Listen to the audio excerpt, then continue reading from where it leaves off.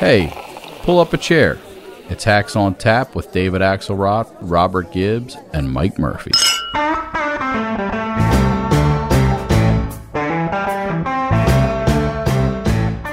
To put it simply, Russia just announced that it is carving out a big chunk of Ukraine. Last night, Putin authorized Russian forces to deploy into these regions. Today, he asserted that these regions are actually extend deeper than the two areas he recognized, claiming large areas currently under the jurisdiction of the Ukrainian government. He's setting up a rationale to take more territory by force, in my view. And if we listened to his speech last night, and many of you did, I know, he's setting up a rationale to go much further. This is the beginning of a Russian invasion of Ukraine, as he indicated and asked permission to be able to do from his Duma. So, Murphy, that is this afternoon, President Joe Biden announcing essentially from the government's point of view that the Russian invasion that they have long talked about and predicted has started. And he goes on in that speech to announce the first tranche of sanctions by the U.S. On the Ukrainians. Quite a fast-moving few days. Yeah, the Russians are coming. And ironically, we have voices in the Republican Party who seem to be cheering him on. Old Dutch Reagan is probably spinning in his coffin, and I'm with him on this. So, you know, we're in a very volatile situation. Putin dreams of a reunited Russia. And people forget that a lot of people think the modern Slavic Russia was Kievan Rus, started in Kiev about 1050 A.D., So, you know, in the Russian world, they think it's their Texas and they'll do anything to get it, including shatter international law and kill innocent people. Whenever you send peacekeepers via an armored division, there's not a lot of peace involved. So the stakes are rising fast. Is going to be a real test of Biden and a test of Biden's ability to communicate, where I think they've really struggled here since he was elected. And anyway, and we got the State of the Union coming up, big 7-day period here. A week till the first big speech, the first big State of the Union speech. Who should we have on the show to talk about something like Murphy, that, my spidey sense has picked up that you are introducing a segue. And let's bring in, because I think if we're going to talk about speeches and States of the Union and communications, our guest, Jon Favreau, obviously a famous actor and director. Oh, shit. I'm sorry. That's the wrong Wikipedia page, Favreau. Sorry. Gibbs. Yeah, no. I know. We sorry. tried to get that guy, but we couldn't. A mix-up. Right. Yeah. Brutal. I'm sorry. I had to do it. Jon Favreau, welcome. What's up, hackaroos? Welcome. We're glad to finally have you on. Jon is probably needs no introduction, but let me add a little.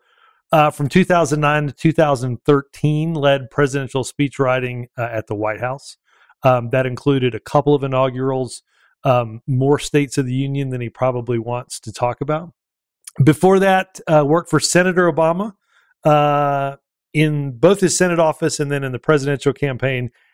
In 2017, started Crooked Media, where he hosts the world-famous Pod Save America, and just added a weekly podcast that he's been working on, but offline, which his wife reminds him that requires him then to spend more time online.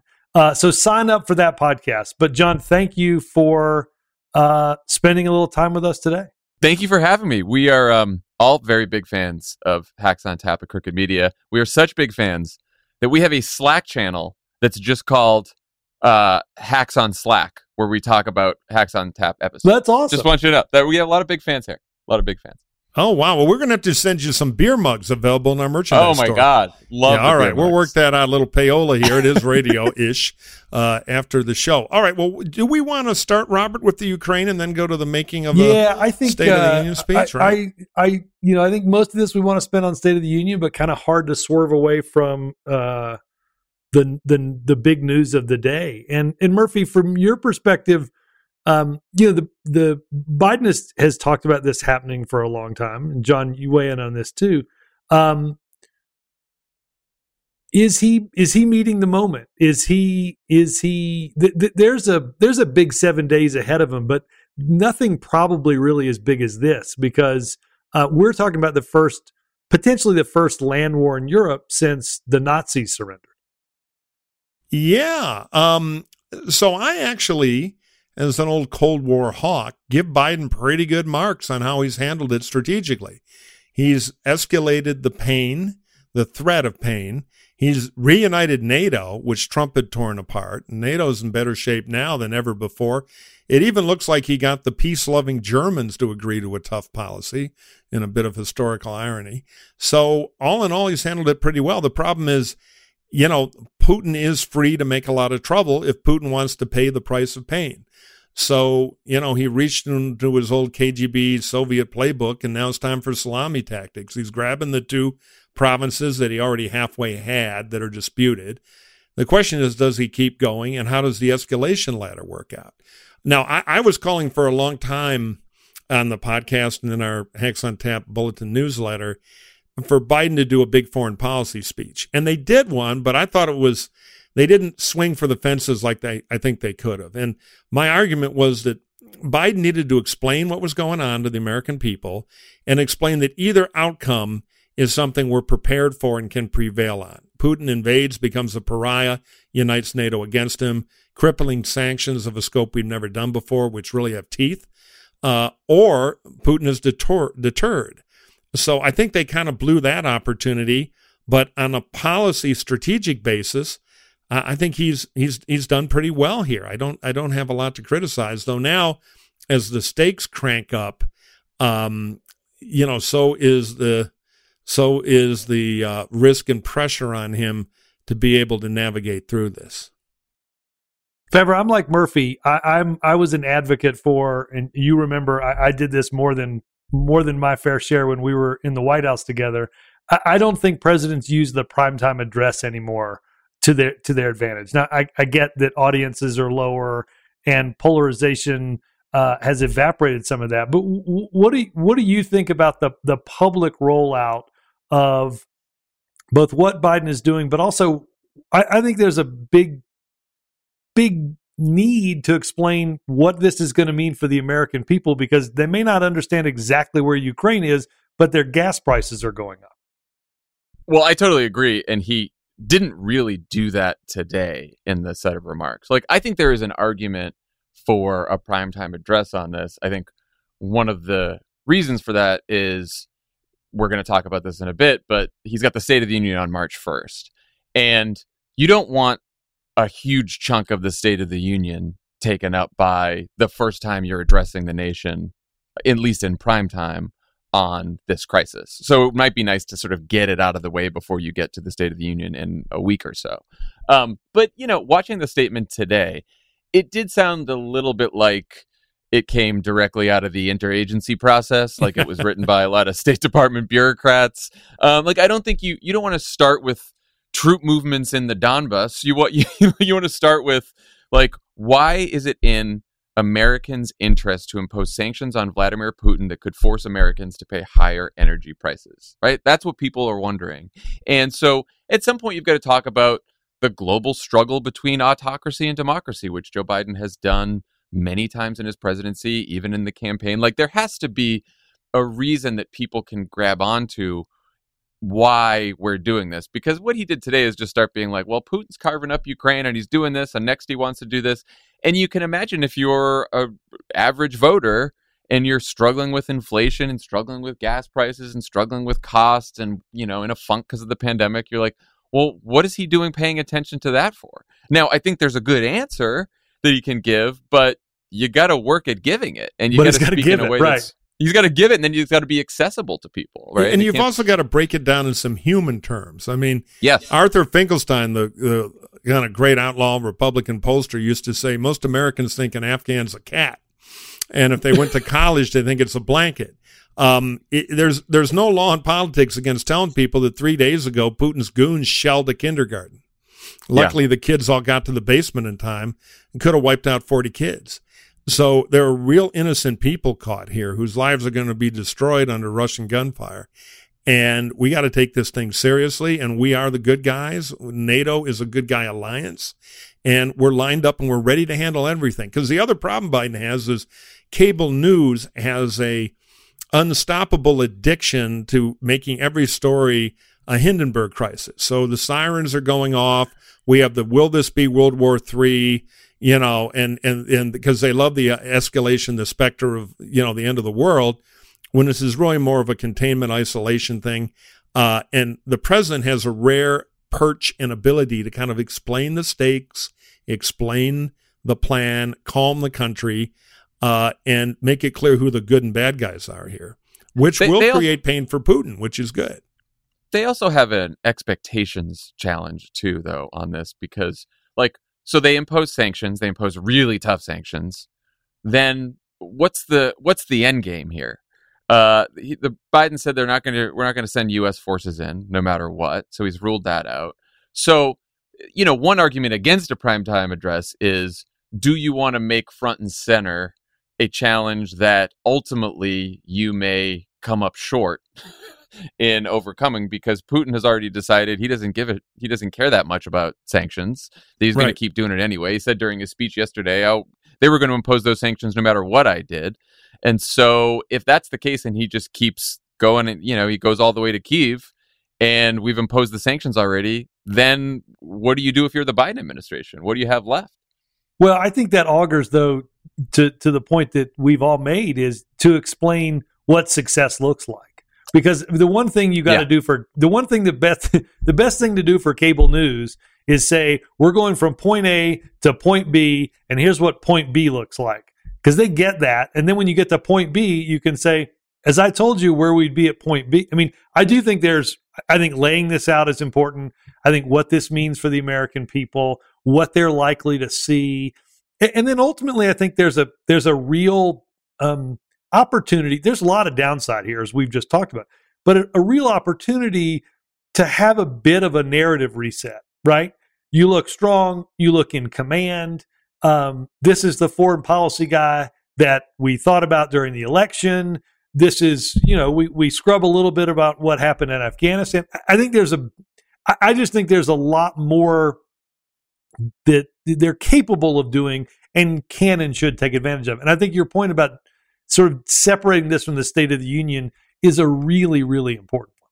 Yeah, it also could set up the State of the Union well. Biden's big political problem is a perception of weakness. He's become the doddering old guy on the sidelines getting shoved around by AOC and a bunch of House progressives, which is just bad mojo for the Democratic Party in a political context. So if he gets up there and does Master of the Universe, and yeah, I agree, they've got to prepare for a bad outcome in the Ukraine, but they can paint that picture. One, we in NATO are plussing up forces to surround it, so they're not going anywhere else. Two, it'll be a quagmire and a humanitarian disaster, which is purely on Putin. And three, we're going to crush the Russian economy. I mean, we have the ability through our intellectual property to basically cut off microchips. We did it to Huawei and broke them in China. We broke their equivalent of Sony. So, the Uncle Sam has a lot up the sleeve, but he has to explain all that. Because when you just hear sanctions, that's political cliche language, no teeth. What does it mean? Well, this means if you're a thug buddy of Putin's, that $100 million you stashed in Switzerland when you ripped off an aluminum mine ain't yours to get no more. So if he can put it all in plain language and paint a picture of a surrounded quagmire where we're going to be the good humanitarians, and frankly, the thing he doesn't have to say is there are a lot of people in our national security world who have been for decades on the other ends of an insurgency, where they're taking old artillery shells and making them into IEDs. This thing can be painful for Russia. Russian scholars will say that when you take apart the fall of the Soviet government in Russia, the casualties from the long war in Afghanistan, much like our Vietnam, was a factor. And I think this thing could be harder for the Russians than they think. And I don't know. I think Biden can paint a picture of a real strategic plan that'll strengthen him and elevate him a little, rather than what he's been, which is the guy who's losing domestic policy battles every month. I'd go in big. Plain language is important, like Murphy said. I also think active language is important. There too often in the last several months, and this was the case with Afghanistan as well, Biden can act like a narrator of world events as opposed to a shaper of world events. Absolutely. And if you're going to impose sanctions, that's a pretty tough action, and you should lead with that and talk about what you're doing. So much of this has been, and I realize they had to declassify all the intelligence to let people know what Putin was planning, but you can't just be like, see, we called it. We said that he would do this, and then he did it. So we win points for calling it. Like, you got to actually act, and you got to shape and explain plain language what sanctions are and what that means, and how it's real pain. And we know two certainties about this, right? This is going to take a huge amount of the president's time, the White House's time, the National Security Council's time, the Secretary of State's time. There's a time suck that this is going to take, right? The other thing is, we know that as long as tanks are rolling and whatnot, we're going to have pictures and the cable news, and a lot of the news will be animated by this. So I don't know that he's got a lot of choice. And I think, getting into a cadence and a mindset of that active plain language that you talked about, John, understanding kind of and walking the American people through what success can look like here means somebody else isn't doing it to them. So speaking of time sucks in the White House, artful transition alert here. Segues. That's talk a good about. one. I like that. Let's talk about the State of the Union.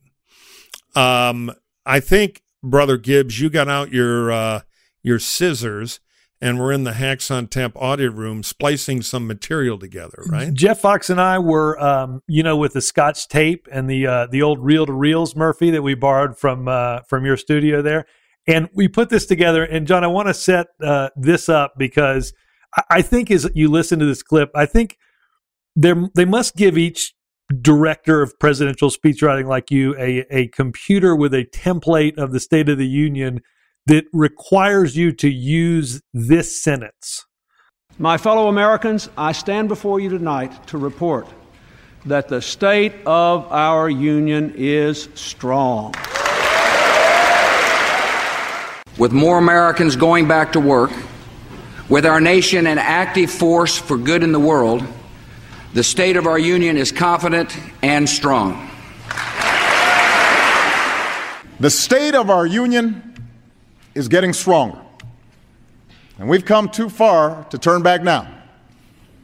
As long as I'm president, I will work with anyone in this chamber to build on this momentum. But I intend to fight obstruction with action, and I will oppose any effort to return to the very same policies that brought on this economic crisis in the first place. Our pride is restored, and for all of these reasons, I say to the people of our great country and to the members of Congress, the state of our union is stronger than ever before. Now, Gibbs, I got to give you some crap for adroitly slipping in an hour and a half of Obama rhetoric in there. I was going to say, that was a Maybe long we excerpt. had a little bit of, still on the payroll.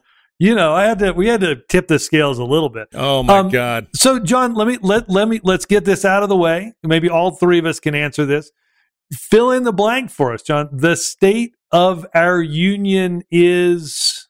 I assume fucked is not an option here. Could be. It could be. So no. Here's the thing. I'm not trying to dodge the question. But Gibbs, you probably know this from my time in the White House. I hate this formulation. I tried so hard to get this out of the speech forever. I think it is trite. It is cliche. Like, I don't like it. I mean, I think in our first State of the Union in 2010, we did, despite our hardships, our union is strong. We didn't do state of. The one that you just played, I think, was from 2012. He said Correct. Getting stronger there. I think Biden could do getting stronger. You could do resilient is one if you want to get away from strong. I don't think you can just do strong here in year 3 of the pandemic with inflation. And, I hear you guys. Contrarian pitch because of Ukraine. I would say standing strong and leading the free world tonight. Oh, that's a good one. I dodged the domestic stuff that way and Standing. then wind around. That's a good one. I had tested but resilient. Tested but resilient. Yeah, you could. Yeah. So I tweeted this out a little earlier. I got some popular ones: resilient, healing, stressed, recovering, troubled, fragile, and then my favorite, kind of a shit show, but it would be worse if Trump won. Yeah.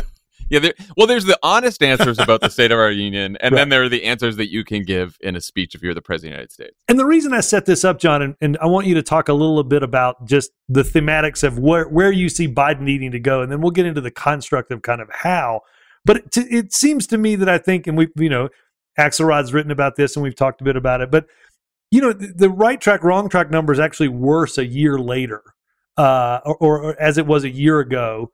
And so the reason I set this question up is I don't think he can walk in there, maybe minus Murphy's kind of well-executed strong reference, and say it's strong, because I just think people will tune a lot of it out. Where do you see the thematics of this? If you were sitting at that computer, where would you guide this?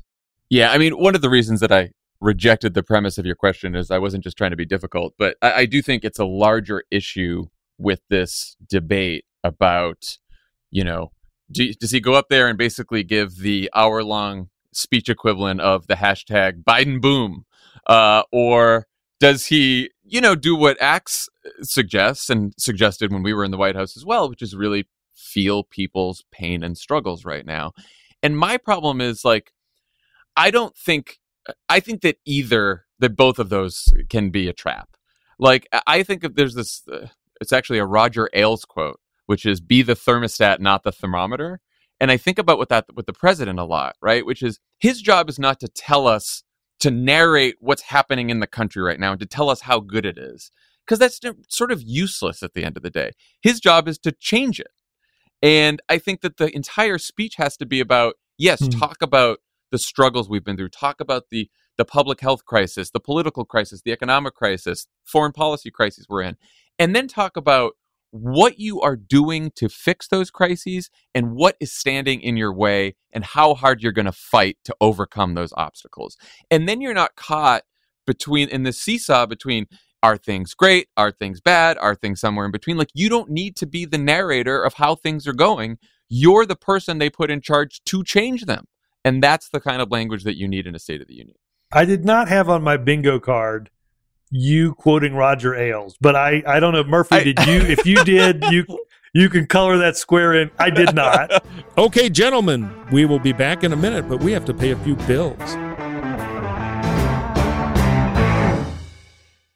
Today's episode is sponsored by Honey. We all shop online, and we've all we've been mocked by that promo code field. You're checking out and you don't have a code, and you think there's a club where all the codes and they're paying less and you're a loser. It can ruin an internet shopping experience. Well, now there's Honey, the free browser extension that scours the internet for promo codes, so you're in on the club, and applies the very best one it finds to your cart. Honey supports over 30,000 stores online. And look, imagine you're shopping at one of your favorite internet sites there, Murphy. You dialed up on your AOL, and when you check out, the Honey button drops down, and all you have to do is click Apply Coupons. Wait a few seconds as Honey searches for coupons it can find for that site. If Honey finds a working coupon, you'll watch the prices drop. Yeah, I was playing around with this thing, and, I'm a tech gadget freak, and I tried it, and indeed, I saved a few bucks. And, I'm not the only one. Honey has found its over 17 million members, over $2 billion in discounts and savings. If you don't already have Honey, you could be straight up missing out on free savings. I don't use the phrase straight up a lot, but I just did in that. It's literally free and installs in only a few seconds. And by getting it, you'll be doing yourself a solid, I don't always say that, and supporting this podcast. Get Honey for free at joinhoney.com/hacks. That's joinhoney.com/hacks.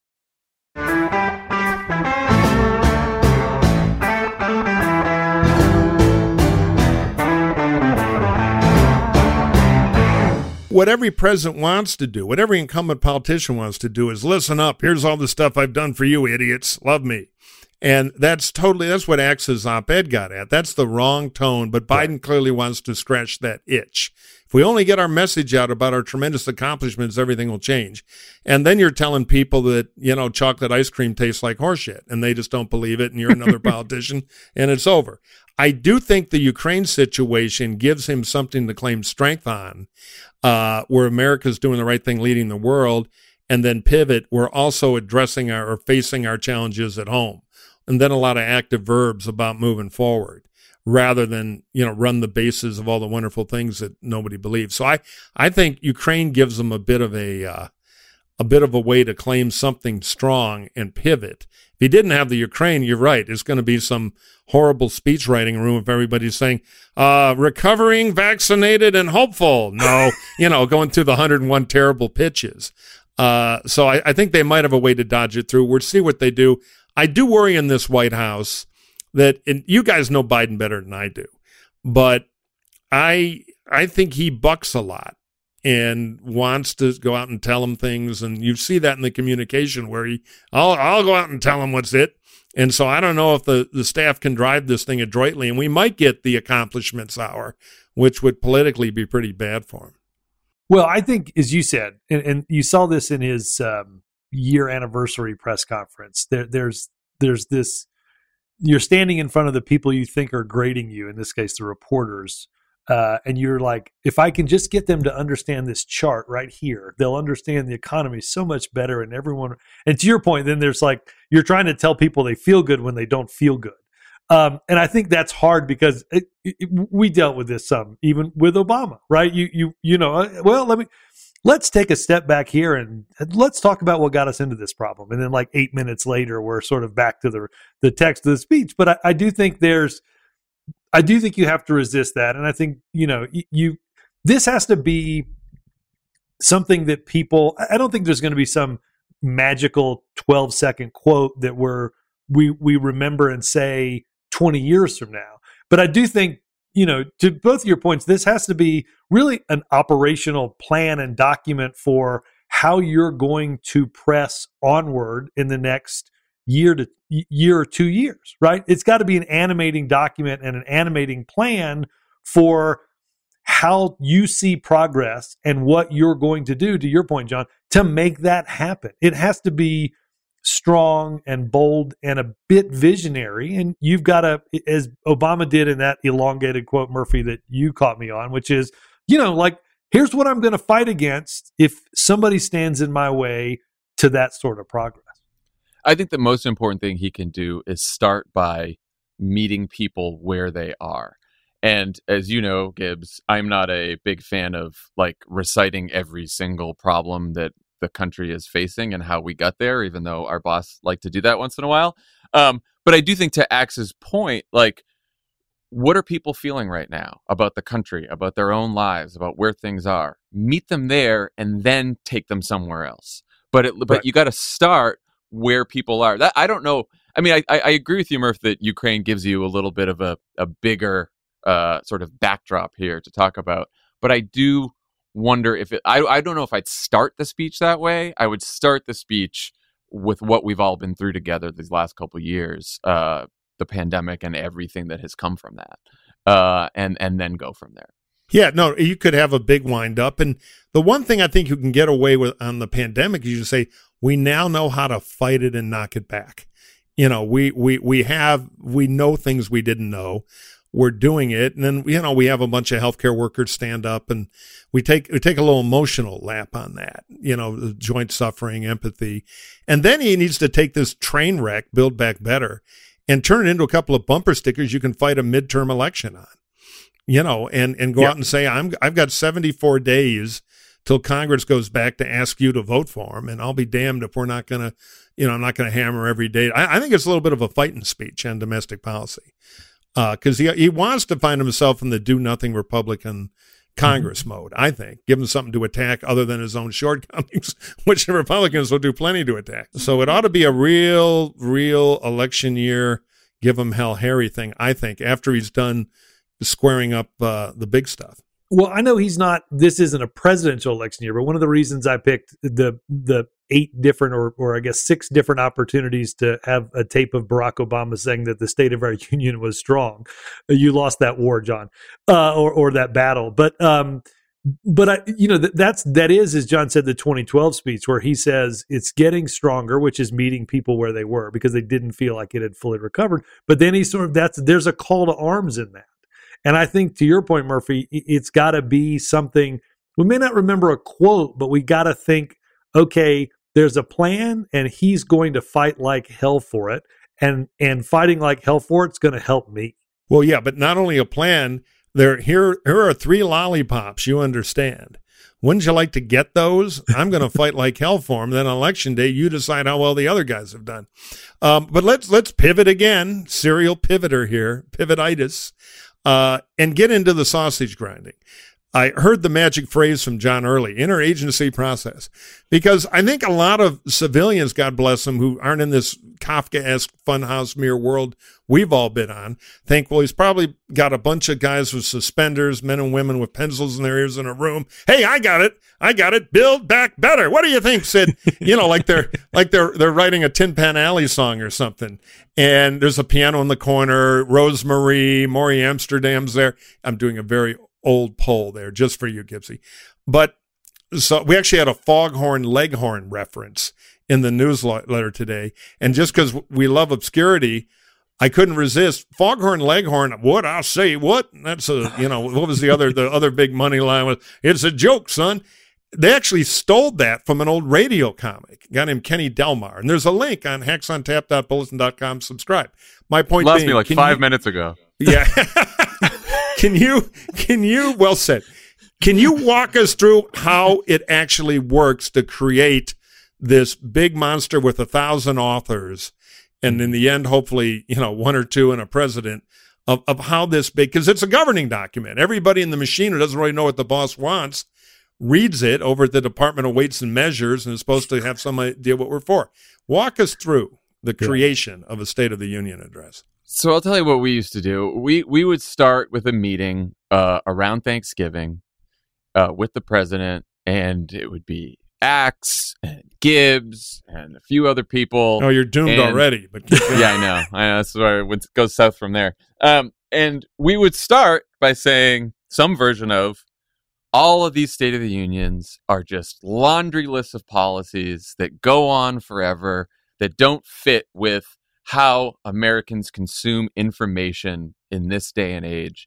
And instead of a long laundry list that lasts an hour, wouldn't it be nice if we could have a speech that just told a story for like 20 minutes and that was it? And we'd all Barack Obama loved that idea and we all loved that idea.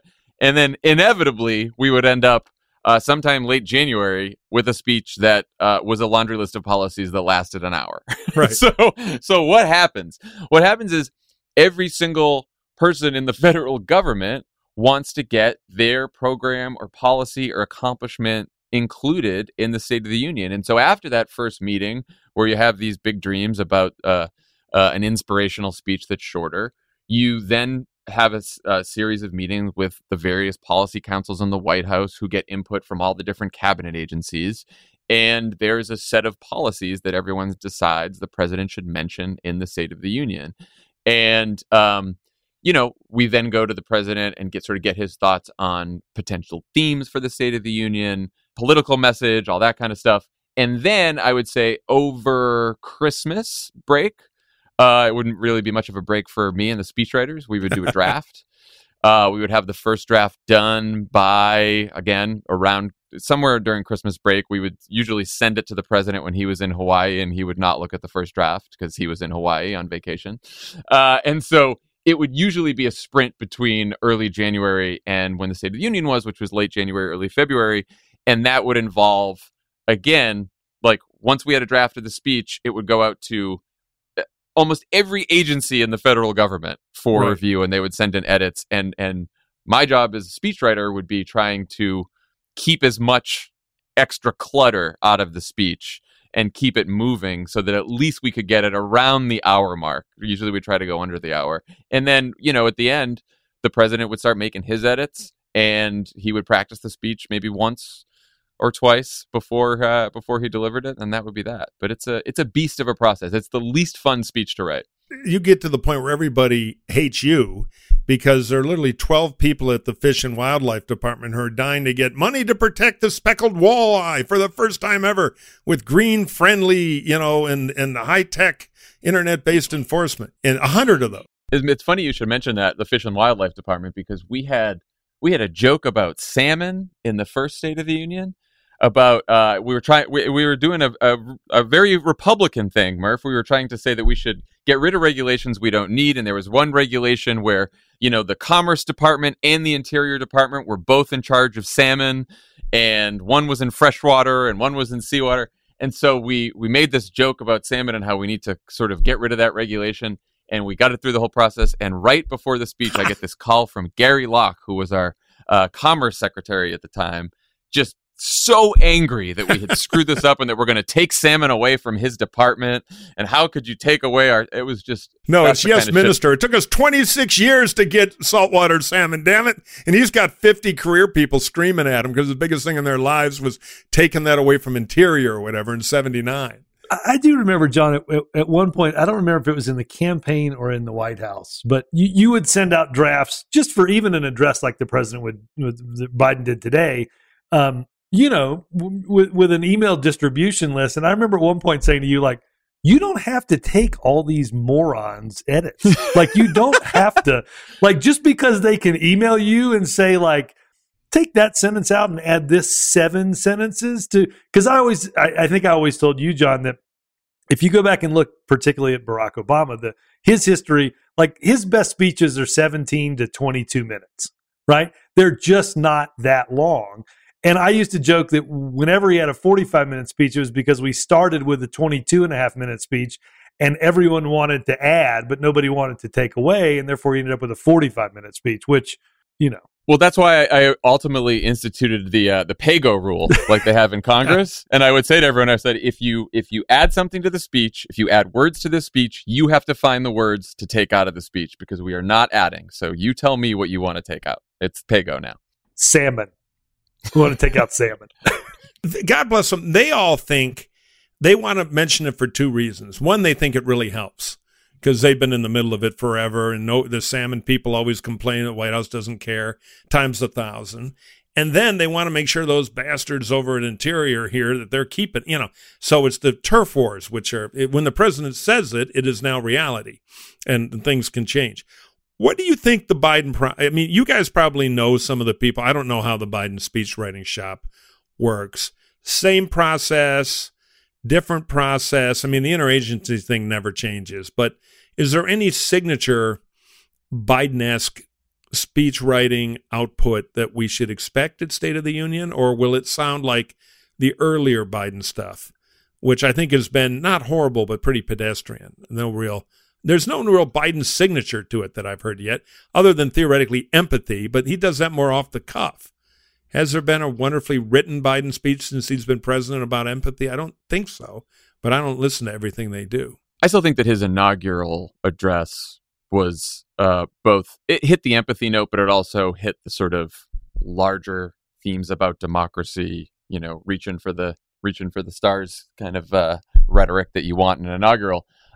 He's got I think the advantage he has is he's got a pretty tight speechwriting messaging shop, right? He's got Mike Donnellan with him, who has known him forever and worked with him forever. And knows his voice, knows what he'll do. And knows his voice, and Mike can write, so he gets that. And then Vinay Reddy is his chief speechwriter, who has been with him for a long time, too. So he's got at least 2 people who really know his voice. And then I think they have, like, John Meacham step in once in a while on some of the big speeches. He does all the Lincoln jokes and the time Garfield couldn't find the map room. That's exactly right. Punches it up for the kids with the modern references. I kid you, John. I kid you.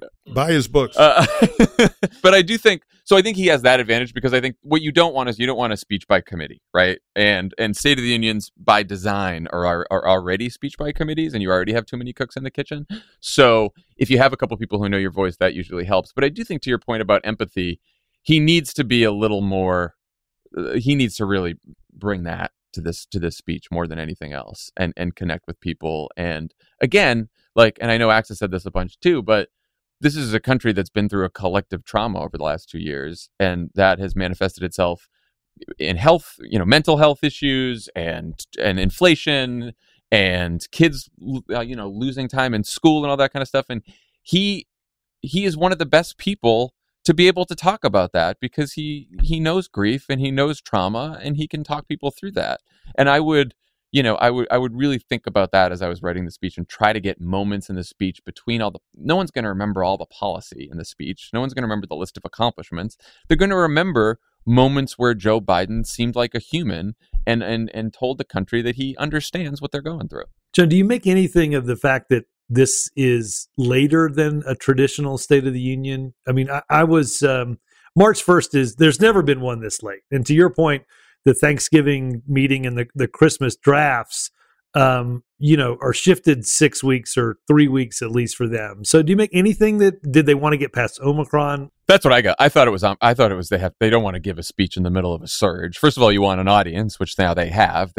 Originally there was some talk that only like 25 members would get to go. I think that would have been bad. So now they get to have all members of Congress there, and you have your traditional applause. I think, look, Biden was elected in part on a return to normalcy, right? That was the promise. And I do think that the pivot the pivot on the pandemic here is going to be really important. And I don't think you need to say, I don't think he can say, oh, the pandemic's over, don't worry about the pandemic and all that. But I do think he needs to turn the page on this. And I think, Murph, you said this, we now have all the tools we need to fight this. We have the tools that we need to live our lives, enjoy things that we haven't enjoyed in the last couple of years. And that's thanks to the hard work of healthcare workers and the scientists who came up with the vaccine, and even the Trump administration. Give everyone credit, including the American people, for all of this. We have tools and confidence now, and we are Americans. So, it's going to be part of our lives forever, but it's not going to run our lives anymore. And that's the turn. I think there needs to be a memorial beat in this, too. And this is the kind of thing that gets thrown out in the meeting because nobody's ever done it before. It's crazy. I've been thrown out of a lot of meetings. But has anybody ever done the empty chair in the gallery to remind us all, the healthcare workers who have died from COVID? Moment of silence. Yeah. They're going to need something like that, I think, to register the pain and all those people, those frontline, let alone the relatives and friends we all lost. But the physicians and nurses and EMT people, they ought to do something dramatic to honor them. They did that so beautifully during the inaugural weekend. They had a couple events like that, and they had all the little white flags on the National Mall. And you're right, they should do something like that at the State of the Union. And the challenge in that is you'd probably have to open the speech with something like that, right? Because the last thing you probably want to do is halfway through the speech have everybody practice being silent for a minute.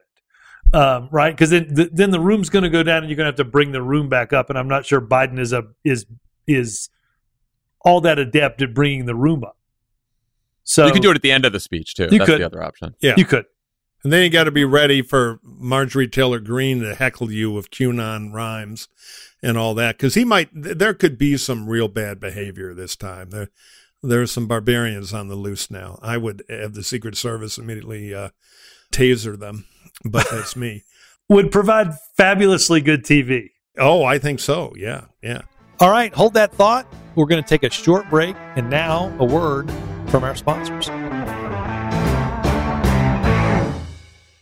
Murphy, Green Chef is the most sustainable meal kit out there. You can enjoy your greens while being green. Green Chef is the most sustainable meal kit, offsetting 100% of their plastic packaging in every box and 100% of their carbon footprint and emissions, because Green Chef's pre-portioned ingredients mean you'll actually reduce your food waste by at least 25% compared to grocery shopping. So if you want to not just talk the talk, but walk the walk, Green Chef's for you. Well, that's for do-gooders like you, Gibbs. What I want is good-tasting food, and Green Chef is delicious. That makes it a lot easier. With fresh produce, premium proteins, and organic ingredients, you can trust Green Chef. It's the #1 meal kit for eating well, with 35 nutritious and flavorful options to choose from every week, featuring premium, clean ingredients that are seasonally sourced for peak freshness. You get the variety, you get easy-to-follow recipes, and there's something new to discover each week, so you never get bored. Murphy, it's sustainable, it's delicious, it's convenient, it's easy, it covers all of your specialty diets. What more could you want? Now, if I'm keto or paleo, does Green Chef cover me? We got you covered, no doubt. Okay, well then let's get green, get good, and get delicious. Go to greenchef.com/hacksontap130, greenchef.com/hacksontap130, and use code hacksontap130 to get $130 off plus free shipping. So remember that magic $130 off, which is why it's greenchef.com/hacksontap130. Go to greenchef.com/hacksontap130. Use code hacksontap130 to get how much, Murphy? $130, Robert. To get $130 off plus free shipping. Green Chef, the #1 meal kit for eating well.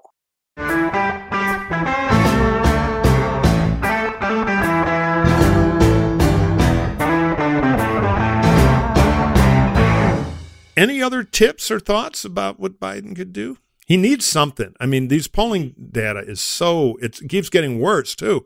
I mean, the keel is now on the rocks. 50-50 in California, the bluest state ever. You know, that's a real problem. Well, I think he needs to give something that Democrats get excited about, because the long slog of the election season is coming up. And to your point, Murphy, if he's at break even in California, that means there's a whole bunch of those people listening to that speech who may not fully understand. They're in a race for their jobs in a big way. So if you got 58% in the last election, you're probably in a tough race this time. And I he's got to get the party excited. Now, he'll have a Supreme Court nominee presumably by then. They're supposed to pick that. The deadline is the day before the State of the Union. There's some elements in this that I think will be important. Let's play SCOTUS politics for a minute. Do you think if I were there, which I'll never be, but I would say, for God's sake, you've already got Lindsey Graham endorsing Jackson.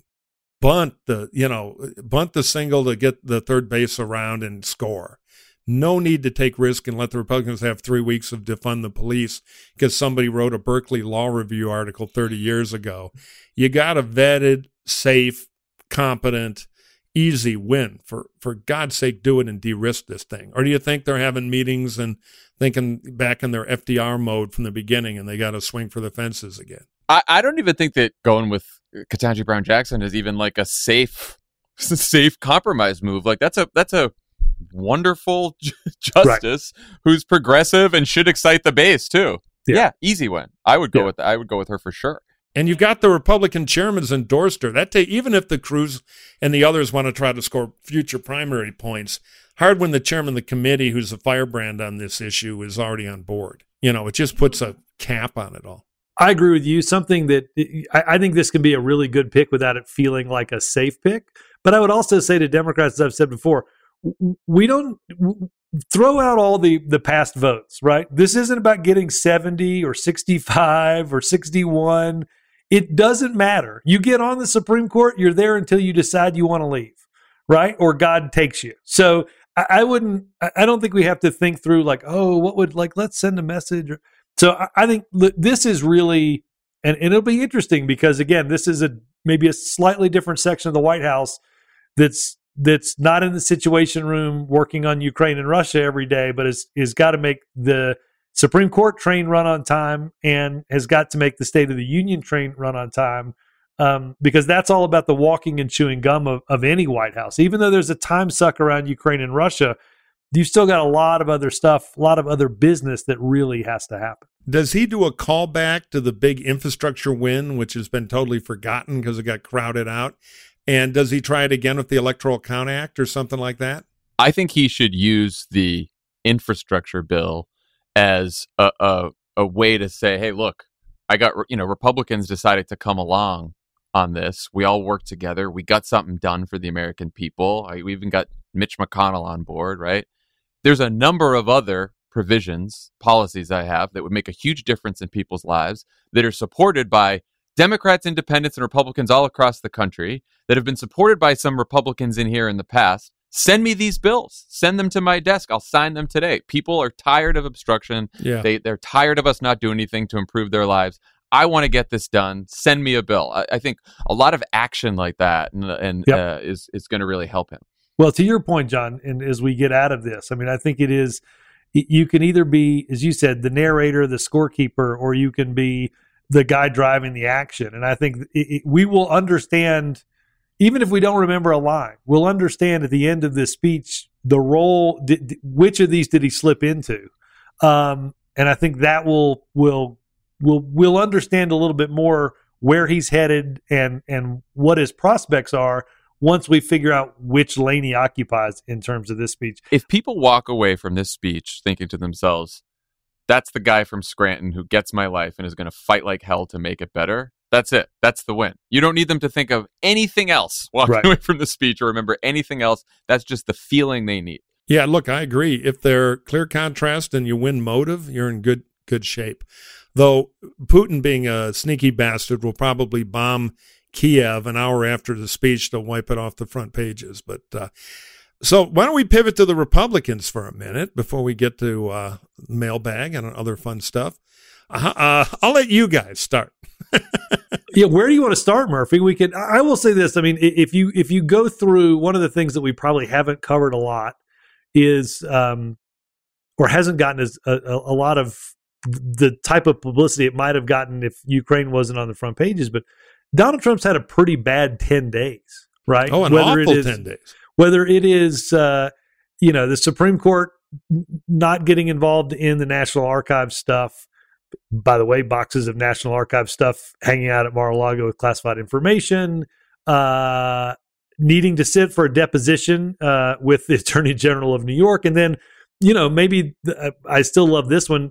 Basically his accountant saying, hey, we can't stand by anything we told you for the last, 10 or 15 years. So, I mean, all of those things together, it would swamp a normal politician. They'd be laughed out. But, but I do think they have the potential to begin to unleash some sizable cuts and some bleeding for Donald Trump in a way that I don't think he's seen in a while. Yeah, we finally got him. This is it. No, it's like Rasputin, to stay with our Russia theme here. Democrats are so traumatized. It's just like, well, he can't be killed. I actually think the legal stuff is unforgiving. You can't bullshit your way out of it. And those nooses are tightening on him. And that is a big problem for like his life and his balance sheet and all that. The question is his grip on the Republican Party. Will that move numbers? We are in a Trump 2.0 phase. Well, I guess you'd say 3.0. First phase was when he announced and there was eye rolling. Then he became president and there was almighty allegiance and terror on the D side. The unkillable holy man is wicked, holy man is now in charge. Now, when the Republican data, there's a plurality of Republicans saying, don't say anything bad about him. Sure, better than Biden and those liberals, but maybe we need somebody else next time. There's a certain staleness to it. That doesn't mean he can't get nominated again, but there's kind of a Trump fatigue from the Republican Party. Part of it, exhaustion, and part of it, the more cynical calculation that some of the polls are making, which is, look, I was a hostage, but the guy could win elections. They're still mesmerized by 2016. Most of the time, he cost us elections. And now they're seeing bad Trump, ineffective Trump. Where is he? Where's weakness? Where's inflation? Where's stuff that works? He just wants to bitch and moan about the last election. And so the faith in his evil ability to move the ball forward politically with, quote, his voters and all that, that's fading quick. And I think the legal stuff compounds that. I think the question is, there's definitely some exhaustion on the Republican side, but is it permanent or is it he's sort of out of sight, out of mind right now? He's not because he's not on Twitter, right? He's not in our faces all the time. And I just wonder, look, if the legal stuff comes to fruition and he is indicted or something like that, that's going to obviously have a big effect on 2024. But legal stuff aside, just in terms of public opinion on the Republican side, if he runs again, if he decides he's going to run again, and there's a primary or there's a couple people try to run against him, and he's doing what Republican voters love that he does, which is beat up on other people, at least his base loves that, and he's back to, throwing elbows at Ron DeSantis and whoever else runs against him, then does he gain a little more love back? That's what I can't tell. And does a Republican midterm victory give him a shot of new blood? So this is the debate we have, John, on this. Literally, Murphy and I argue about this both in the newsletter and on here, because my theory of the case is, and I think there's certainly longer-term legal trouble. My guess is in the short term, he's going to use polarization and say, these people are evil. They're just out to get me, and his base is they'll respond and believe that. But my theory of the case is that I don't see Trump fading, at least right now. I know the polling is, the NBC poll around, more allegiance to the party than to Trump. My theory on that is the party is Trump, so they're indistinguishable. But the debate we have is Murphy thinks there's the slow, inevitable decline to zero. I tend to believe I don't see at this point anything that, to me, again, short of being in jail, but augurs for something that's fatal. Where are you on? Let me just interrupt. I'm not saying zero. I'm saying the point where he's vulnerable in a primary, where he's faded in strength and the DeSantis or something might be able to get him, and finally where he's faded enough and distracted enough, he may choose not to run. I just think he's weaker now. Weak enough. It's all about the slope of the decline. And if Biden is still in a crisis and people think Kamala Harris is going to be the nominee, the Republicans are going to get very cocky and they may think there is no risk in nominating Trump. But anyway, to your point, I think he's fading quicker than you do, I think. It's a fair way to sum it. I have been firmly where Gibbs is since the end of the 2020 election. It's the correct answer, Favreau. Don't change it. You just land on the correct answer. And the data in the last several weeks, plus the legal trouble, is the first time I started thinking that maybe Murphy's right on this one. I still am where Gibbs is, but you can maybe start to see a path where he fades. I just think, again, every time I go down that path, I think, no. Once there's a primary, because to beat Trump, you have to go after Trump, right? Like, I do disagree that I think he's going to run. Like, I can't imagine a scenario where he decides that he's just going to step back unless he's dead or in jail. Yeah, I can't imagine. Plates. Right. I can't imagine him stepping back and saying, I'm going to take a pass on this, because he's such a narcissist that he doesn't want to be remembered as just the guy who lost to Joe Biden and then he dies and that's that. Like, he's addicted to this. So I think he's going to run. And then if he runs, like, to beat Trump, you have to throw a punch at Trump. And I have not seen any Republican ever figure out how to successfully attack Trump. And they've all screwed themselves because they all embrace the big lie, except for like Chris Christie and a couple others. And if you embrace the big lie, then basically you're saying Trump was robbed last time. So then why are you running against him this time? We will see. I remain the oracle here. And I hope you're right. I really hope you're right. Better for the country. The problem is God knows what we're creating the vacuum. All right. Now, speaking of oracles, it's time for you, our listeners, to grab the oracle with... It's Listener Mailbag. And for some plugs, I'm telling you, the three of us all follow the talk out of Paris and Milan in the fashion world. And the Hacks on Tap t-shirt, let's just say there are unfortunate supermodel feuds breaking out over the limited supply. You can go to hacksontap.com. And we don't make any real money from this, by the way. We just do it because a friend of mine just texted me, saw an astute international man of leisure wearing one of our T-shirts down in Mexico. So we're going global here. You can get one. We also have coffee mugs, beer mugs, all kinds of stuff. Just go to hacksontap.com. Click the little store merch button, and our elves will ship it to you. The beer mugs in particular are pretty cool. Second, if you have a mailbag question, Gibbs, what would you do? What's the magic email? I always mess this up. It's hacksontap@gmail.com. So if you've got a question and you want somebody world famous like Jon Favreau to potentially answer it, hacksontap@gmail.com. And finally, if you want more of this stuff and to learn more about Kenny Delmar, the original Foghorn Leghorn, get our free newsletter. It comes out twice a week.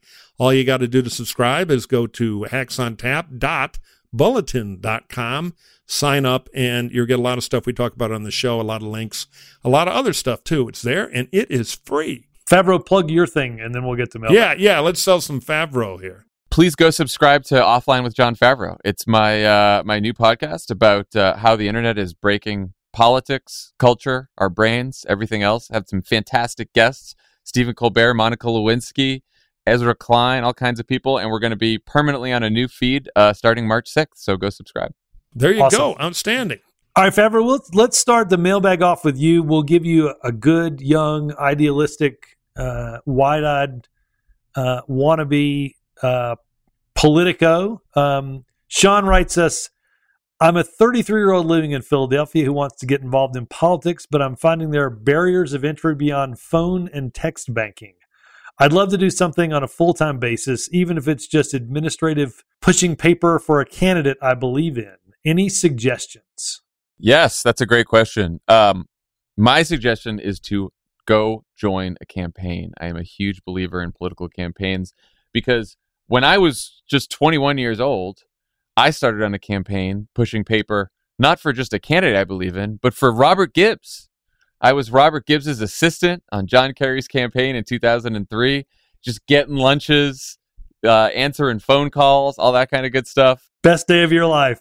Best day of my life. And then because campaigns are usually low on staff, low on money, then they are the closest thing to a meritocracy in politics. If you're there, if you work hard, then if there's a spot for you, they will reward you. I went from press assistant to deputy speechwriter, not because I had extensive experience in speechwriting, but because John Kerry was running out of money. They needed a deputy speechwriter, and I was there working hard, and so they promoted me. So I'm always a big believer in going to join a campaign. It could be local, it can be state, it can be national, but go find a campaign near you and jump on board. Good answer. I couldn't agree more. Show up.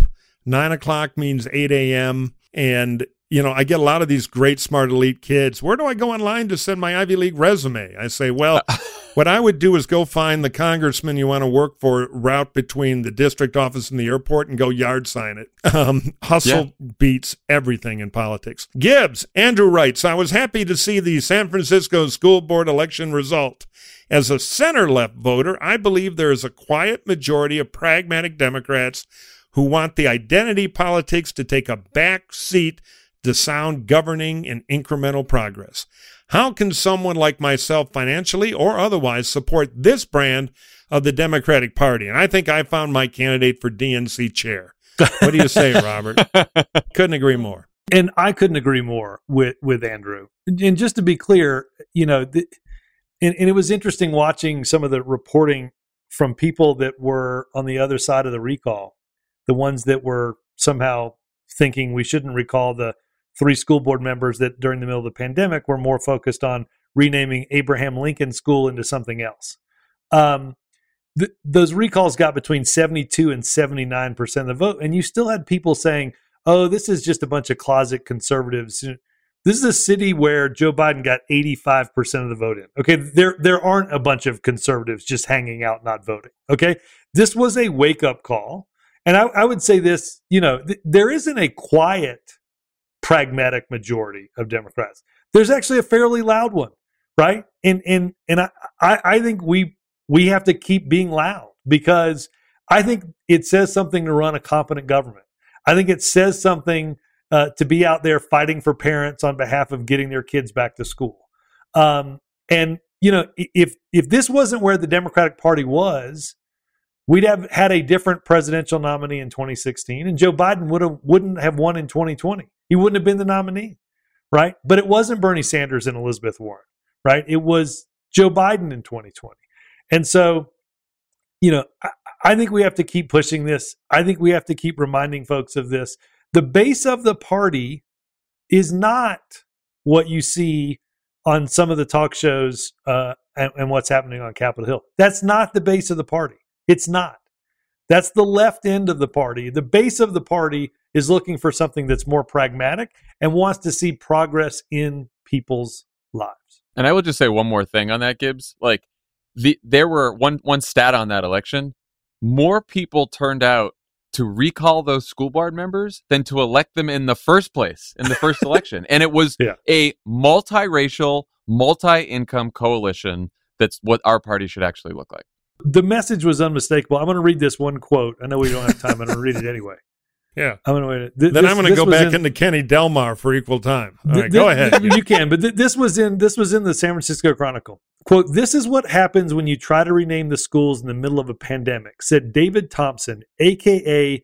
Gabraham Lincoln, a parent dressed in head-to-toe rainbow drag and towering platform shoes who described his persona as a form of protest. We, quote, "We wanted to show the diversity of the community behind this recall. I knew they were going to say, 'Oh, isn't this just a bunch of Republicans?' And I'm like, do I look like a Republican? Perfect. Perfect. Perfect. All right, Gibbs, enough propaganda. All right. Patrimony. I'm all about long quotes today, Murphy. You called me out. Yeah, no. I'm give still loopy from that Obama hour. Okay, what do we got? We got one. And by the way, hallelujah. You know, it's funny. My daughter, young daughter, is now hooked on. We're working our way through all this stuff, and night at the museum, and she saw the picture of Roosevelt in front of the museum. I go, yeah, that's the one they took away in the middle of the night. It's ridiculous. Okay. It's brutal. Fire we got away. one from Rich. Murphy, I think this is for you. "I've been reading about the Utah Senate race and am intrigued by Ben McAdams pushing for the Dems not to nominate anyone so that Evan McMullin can take on Lee. Will the National Democratic Party play ball with this idea?" Fascinating idea. Disclosure, Evan is a friend of mine, Evan McMullin, and I've been supportive of his campaign. He's kind of a center-right guy, decorated CIA agent, I believe, and he is running as an independent in Utah, where he ran for president, got, I think, 21% of the vote against Donald Trump in 2016 as an independent. Ben McAdams is a rare thing in solid red Utah. He's a Democratic star because he managed to win a congressional office and hold it for a term.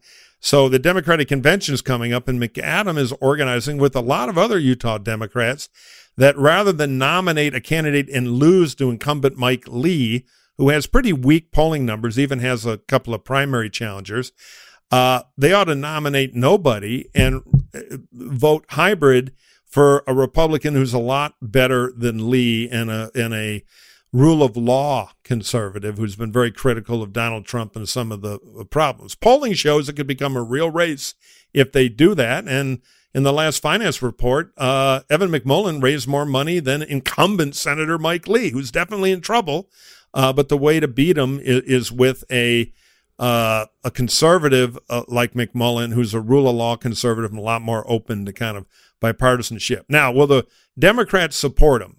We will see. I think some staffer is going to have to tell Chuck Schumer that Evan McMullin does not plan to vote for him as leader of the Senate, but he's also said he doesn't plan to vote for McConnell, be kind of the ultimate swing vote. So stay tuned for the Democratic Convention, but this thing could get very interesting and very real. Interesting stuff. Favreau, thank you so much for coming on today. This has been a fun treat. I think people learned a lot about the process, about how you rob the salmon, all of the fun stuff. So thank you for giving us your insight, and I hope that they listen to this podcast at the White House and take some of your advice on what we're supposed to hear a week from tonight.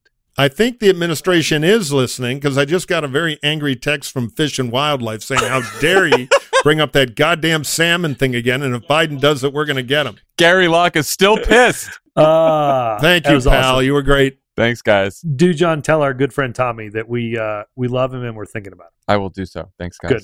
And check out their extraordinary podcast, Pod Save America, must listening to Democratic and other political junkies. All right, well, thank you all. Hackaroos, we'll talk to you next week.